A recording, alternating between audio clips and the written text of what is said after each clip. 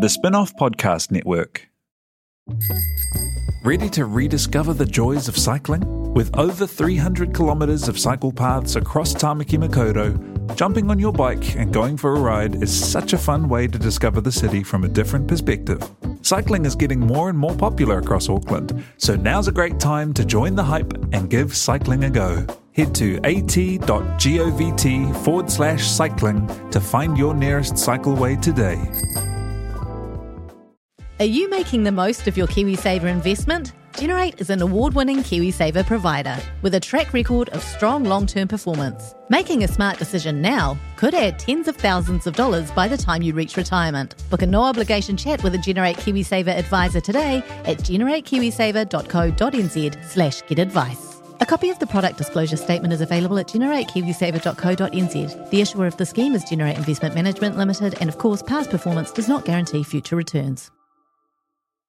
So we're going to maybe use some of this on Much Adored podcast, Gone by Lunchtime. Yep.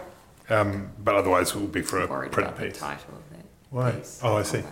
That's the way we call our podcast, as you know. Yes, as I know, but It's it not. is slightly worrying when I'm here for that. Or gone by 4 p.m. on a Friday afternoon.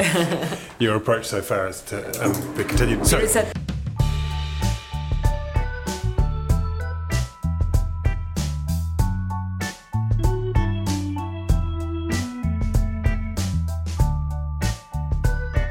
kia ora tātou, my name is Toby Manhire and this is Gone by Lunchtime Extra, a special marking the first anniversary of that white smoke moment when Winston Peters appointed Jacinda Ardern the Pope of New Zealand.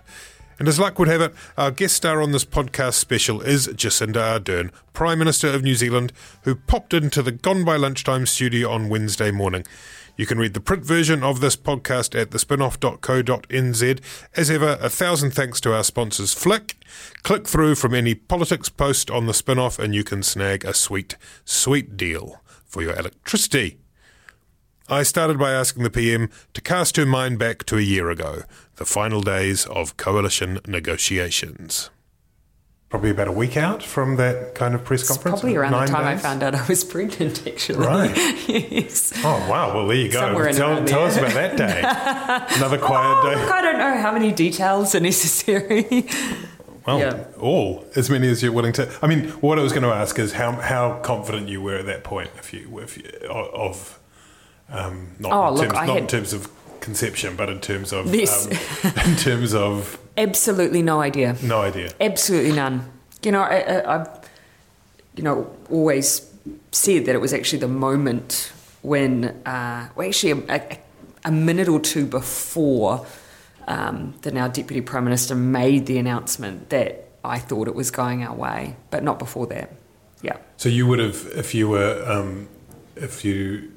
inhaled some truth serum, you would have gone 50-50? I would have gone 50-50. 50-50. In fact, we would every so often canvass the room because there were we had few extra people who were at the table with us. For a time, Annette King was with us for those negotiations. And from time to time, we'd canvass, how do you think it's going? And at most of that negotiation period, it was moving around 50-50. And in the year since, or I guess winding back even the campaign through and then the last year, it's been non-stop. I remember when I spoke to you at the start of the year and I said, have you had a chance to kind of take it all in? And you said you were planning to do that over summer, but then I did you not. decided to have a break instead over summer. So the same question, really. I mean, it's like you've lived a few lifetimes in that. Yes. For normal persons, civilian lifetimes in that. Have you taken stock of it? No. And I know I haven't because every so often I still catch myself thinking, you know, in these little brief moments when sitting on the UN General Assembly floor. You know, a year ago, would I have seen myself in that position on behalf of New Zealand? No. So there are these still quite surreal moments, but there's so little time for that. You know, no one wants to hear that I'm sitting there having these moments. They want to know I'm just cracking on with the job, and so that's what I do.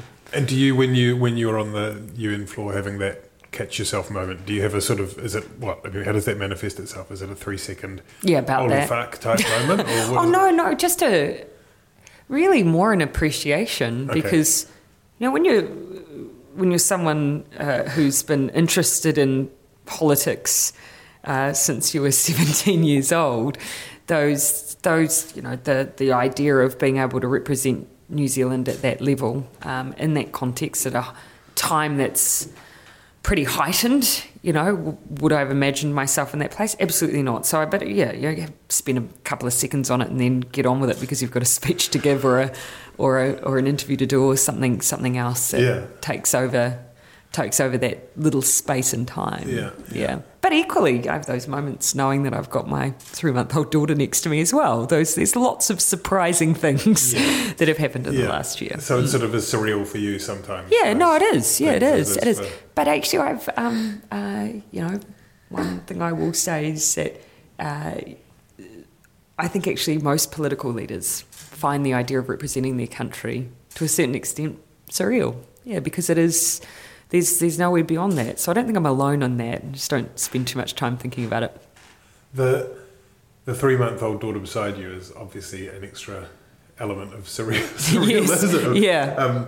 It's a cliche that having a child, becoming a parent, nothing can prepare you kind of practically or emotionally for that. Yes. It's a cliche because it's true. Yeah, you absolutely. really do. Yeah. And so what for you are the things, whether in any part of your job or life, that have sort of caught you by surprise, or in terms of what you weren't expecting? It's how heightened it's made my focus on kids, because I was already pretty focused on child wellbeing. Now there's this extra layer to it that I can only describe as being heightened. When I think about, whether we're making sure that families have enough income to provide for their kids, I think about that in very literal terms now. I think about how it would feel if I didn't feel like I could provide, or we were able to provide properly for Neve, or how it would feel if I heard Neve was being bullied in school, or it just heightens the way you view all of the things that I already cared about, but now has this extra layer of the personal to it. So now all those policies are going to be specifically focused on Neve? Absolutely not. But it's reinforced for me the emphasis we were already placing on those issues. So, I already wanted to make sure that child poverty was a focus for us. Now I have that extra sentiment around it. In terms of that crazy period and then all that happened that we don't need to rehearse, would you accept that the Labour was undercooked in terms of its readiness to be in government? No, I wouldn't. I think when people level that, it's quite closely connected to people's view that we shouldn't be looking outwardly and seeking, the views of experts and developing up some of the work that we're doing. And I really push back against that. I'll give you an example. Today we've just launched the work that we want, the new penalties and rules we want to put around predatory lending. Now, we've developed up those proposals, having gone out to people who work in budget advisory services and said, what's going to make the biggest difference for you? And we've come up with a scheme that basically means you'll never pay more than 100% of what you loan. Now, we could have actually come back and just done that ourselves without asking the question. We might have ended up with an interest cap, but it might not have been what the community wanted. So I don't think we should be defensive about talking to people. And yet when people level that criticism about being undercooked, that's often what they mean. Yeah, but because the argument goes that one of the roles of opposition isn't just to do the combative holding to account stuff that you're talking about, but also to develop policy. Absolutely. And that now it appears as though a lot of that is being outsourced once in government rather than being done. Not at all. I mean, some of the things are straightforward. Like, we've got to do something about child poverty. So straight off the back, first 100 days, a package that we developed while we were in opposition. I helped design the Best Start payment. There was the changes we made to Working for Families and the winter energy payment. We did all of that from opposition. We also recognised from opposition we needed to do a lot around mental health. So we came up with rolling out nurses in schools because there was evidence behind that. But then at the same time, we heard from people who worked in the sector and they said, actually, we want you to come and talk to us before you go any further. So for us, it's always been about finding that balance between the two. Sometimes as well, you just don't have the resources from opposition. Great example is looking into abuse in state care. from opposition, you just can't safely roll out that piece of work. We needed to do that properly. These were people, highly vulnerable people. So I think we've got the balance right between the work that we've gone out and done alongside people and the work we did ourselves. One of the things you were majoring on in the campaign and once you became Prime Minister was climate change. And famously you referred to it as the nuclear-free moment of a generation. Yeah. I've upgraded my position on that a little bit. How have you upgraded it? Well, the sense that we were unified around the nuclear-free movement, and yet what we're doing on climate change is just it is just that much harder because it's a call to action for everyone. And so I'm hoping we can get to the place of having that same unified moment around nuclear-free that we need for climate change. You mean in terms of bringing everyone on board? Yeah. Okay. Because that's a big deal. And I mean, I'll come to that in just 1 second because the obviously there was the big IPCC report on Monday. Seismic in its implications. Yep. We all know that. The kind of hellscape that awaits us. Yes. And other joyous things. I don't think they use that quite language, but essentially that's between the lines. Yeah. Yep. But most of the week, you talked about it at the UN as well, but you spent most of the week saying how are we going to make it cheaper for people to burn petrol. It seems like a kind of weird juxtaposition that, No, we've always, first of all, looking at New Zealand's emissions profile, the biggest challenge for us actually sits in agriculture. Mm-hmm. Yes, our transport emissions profile, absolutely, we need to do work in that space, no doubt. That's why the excise that we generate is going into alternatives, like, for instance, public transport options, rail to the airport, significant transport infrastructure that needs to be built. That's why we have things like our excise. But at the same time, it needs to be a transition. And I can't deny that at the moment there are very few alternatives for people in large parts of our communities around alternative transport options. Now, we're trying to build those and quickly, but it's pretty jarring to in 1 year have a 40-cent increase. So that's what I'm acknowledging there. At the same time, we do need to move. We've set all our goals around 1.5 degrees.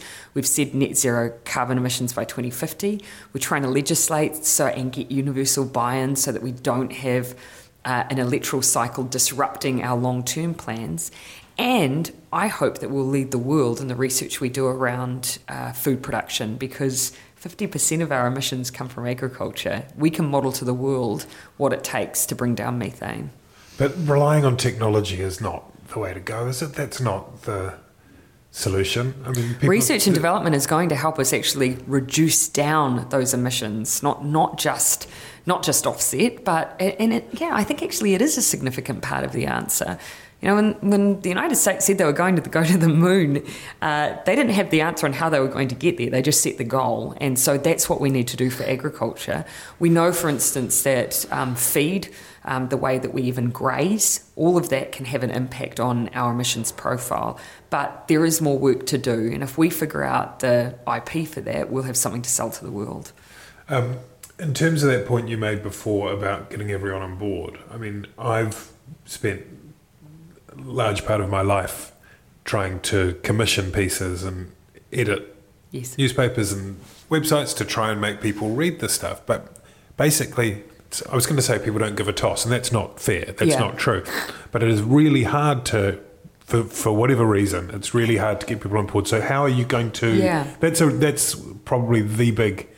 political challenge as well. It is, and it's huge. But even if you think about that environment you were operating in 10 years ago, I feel at least positive that we've moved significantly from a debate that 10 years ago was whether or not climate change was real, now to a debate around how much we need to do and how quickly.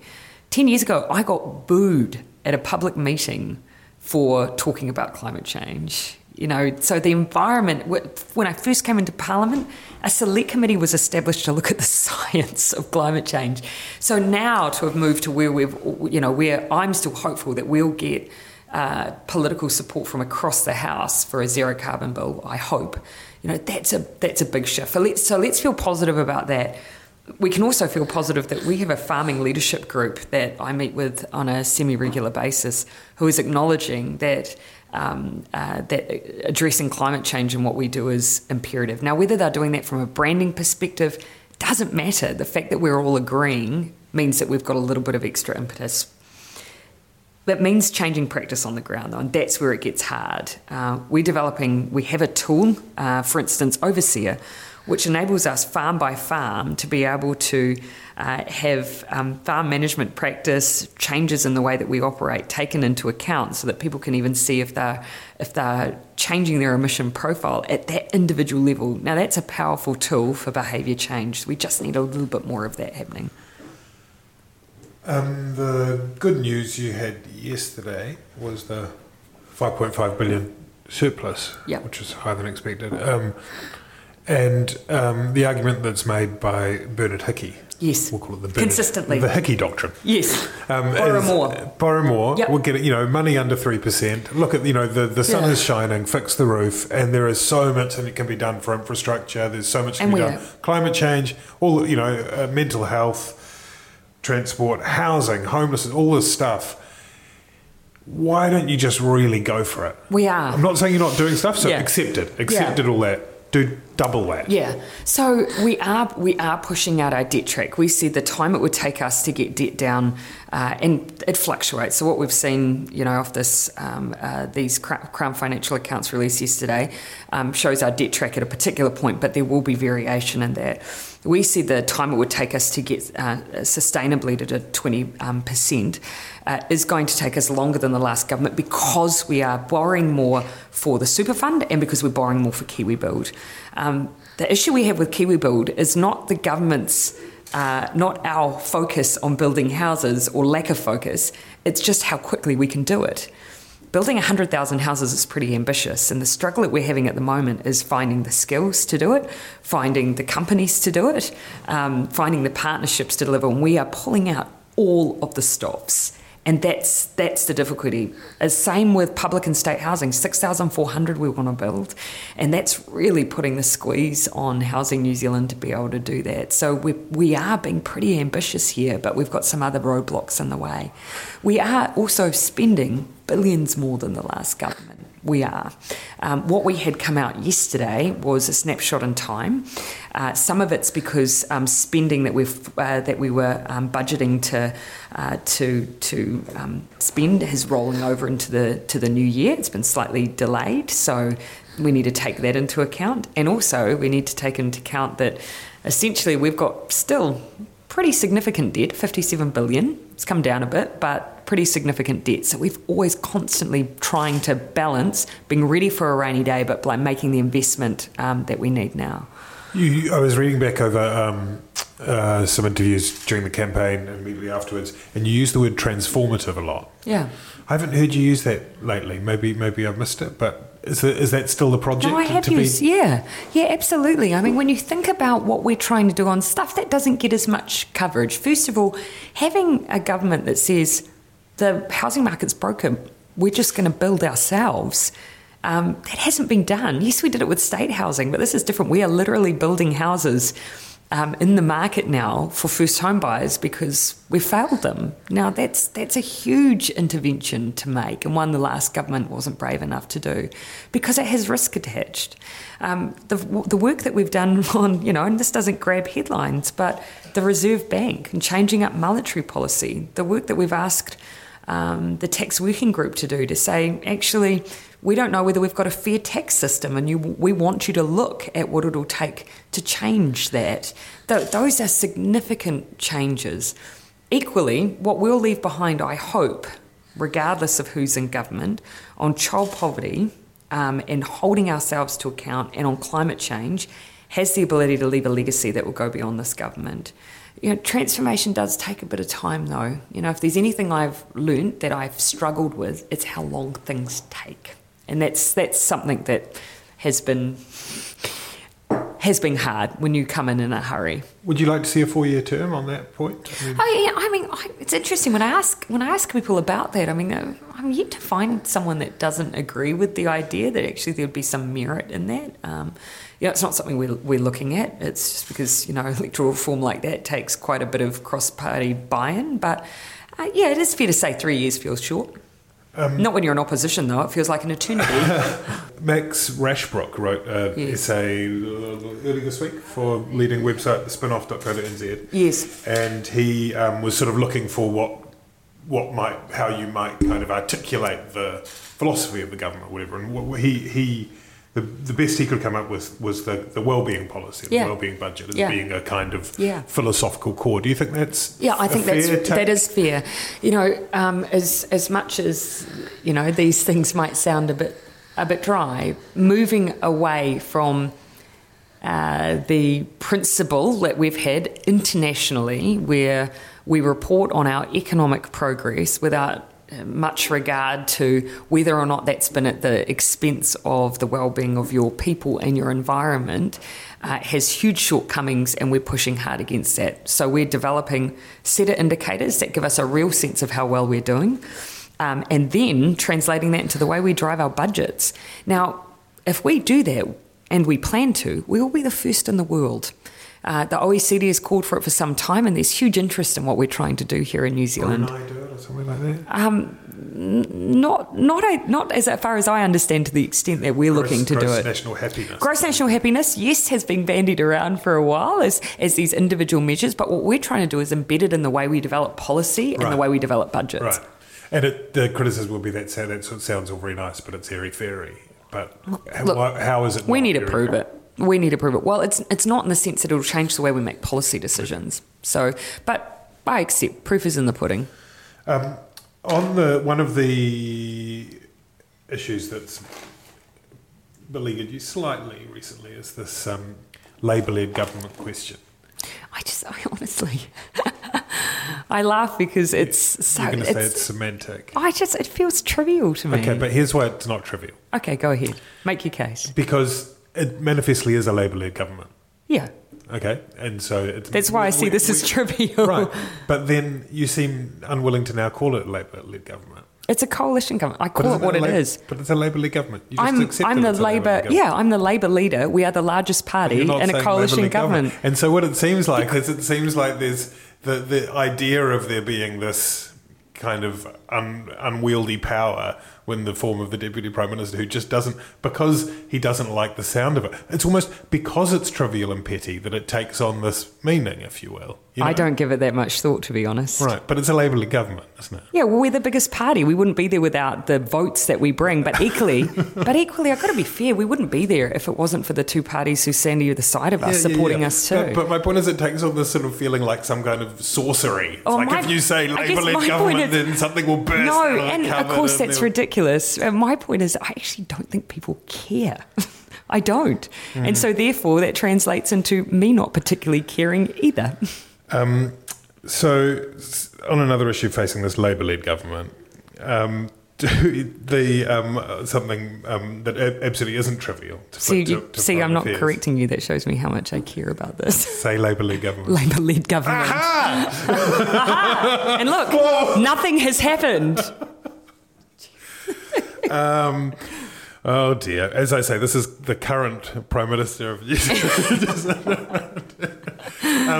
Much less trivial. In the world, yes, a couple of things that have been in international headlines, especially lately. There's a Saudi journalist who seems likely to have been murdered in the Saudi embassy in Turkey. We've had the head of Interpol going missing in China and then resigning mysteriously. Various other things, a sense of Russian impunity and so on. And there has been commentary, some quite compelling commentary written that this reflects a lack of leadership in the world in terms of these are the sorts of things that wouldn't happen if you had a strong leadership coming from Washington, D.C. Does that sound persuasive to you? Yeah, look, I think if I could speak more broadly rather than around just some individual cases, one thing I came away from the UN General Assembly feeling really strongly is actually there is a huge push and sentiment in support of maintaining the order that we have all fought for and tried to strengthen for so long. that, New Zealand in particular, we sat around the table when the United Nations was first formed and made the argument around us buying into a set of norms, a set of practices country to country, not just between government, but on behalf of our citizens around human rights. And we've been utterly consistent in that regard. There is a call for the reinforcement of those from a number of countries. And so I don't think we should discount the fact that still exists, regardless of what might be happening at a foreign policy level from one individual country or not. So maybe we just need to be a bit louder. New Zealand has always been loud, I'd like to think, but we need to seek that upholding of those rules and norms now more than ever. We need to do it more than ever because there is some vacuum there. Well, I think that there has been some challenge to those rules and norms. Trade is an obvious example. Let's call it what it is. There's been a bit of a backing away from the WTO. There's been a tit-for-tat trade war, and we need to uphold the principles that we all signed up to. And so that's the position we take on that, as much as we do on human rights.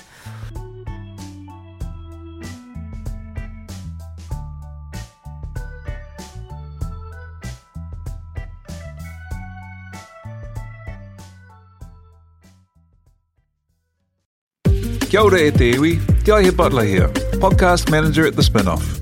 If you enjoy listening to our podcasts, consider supporting our mahi by signing up to become a Spinoff member at thespinoff.co.nz/donate. The Spinoff Podcast Network.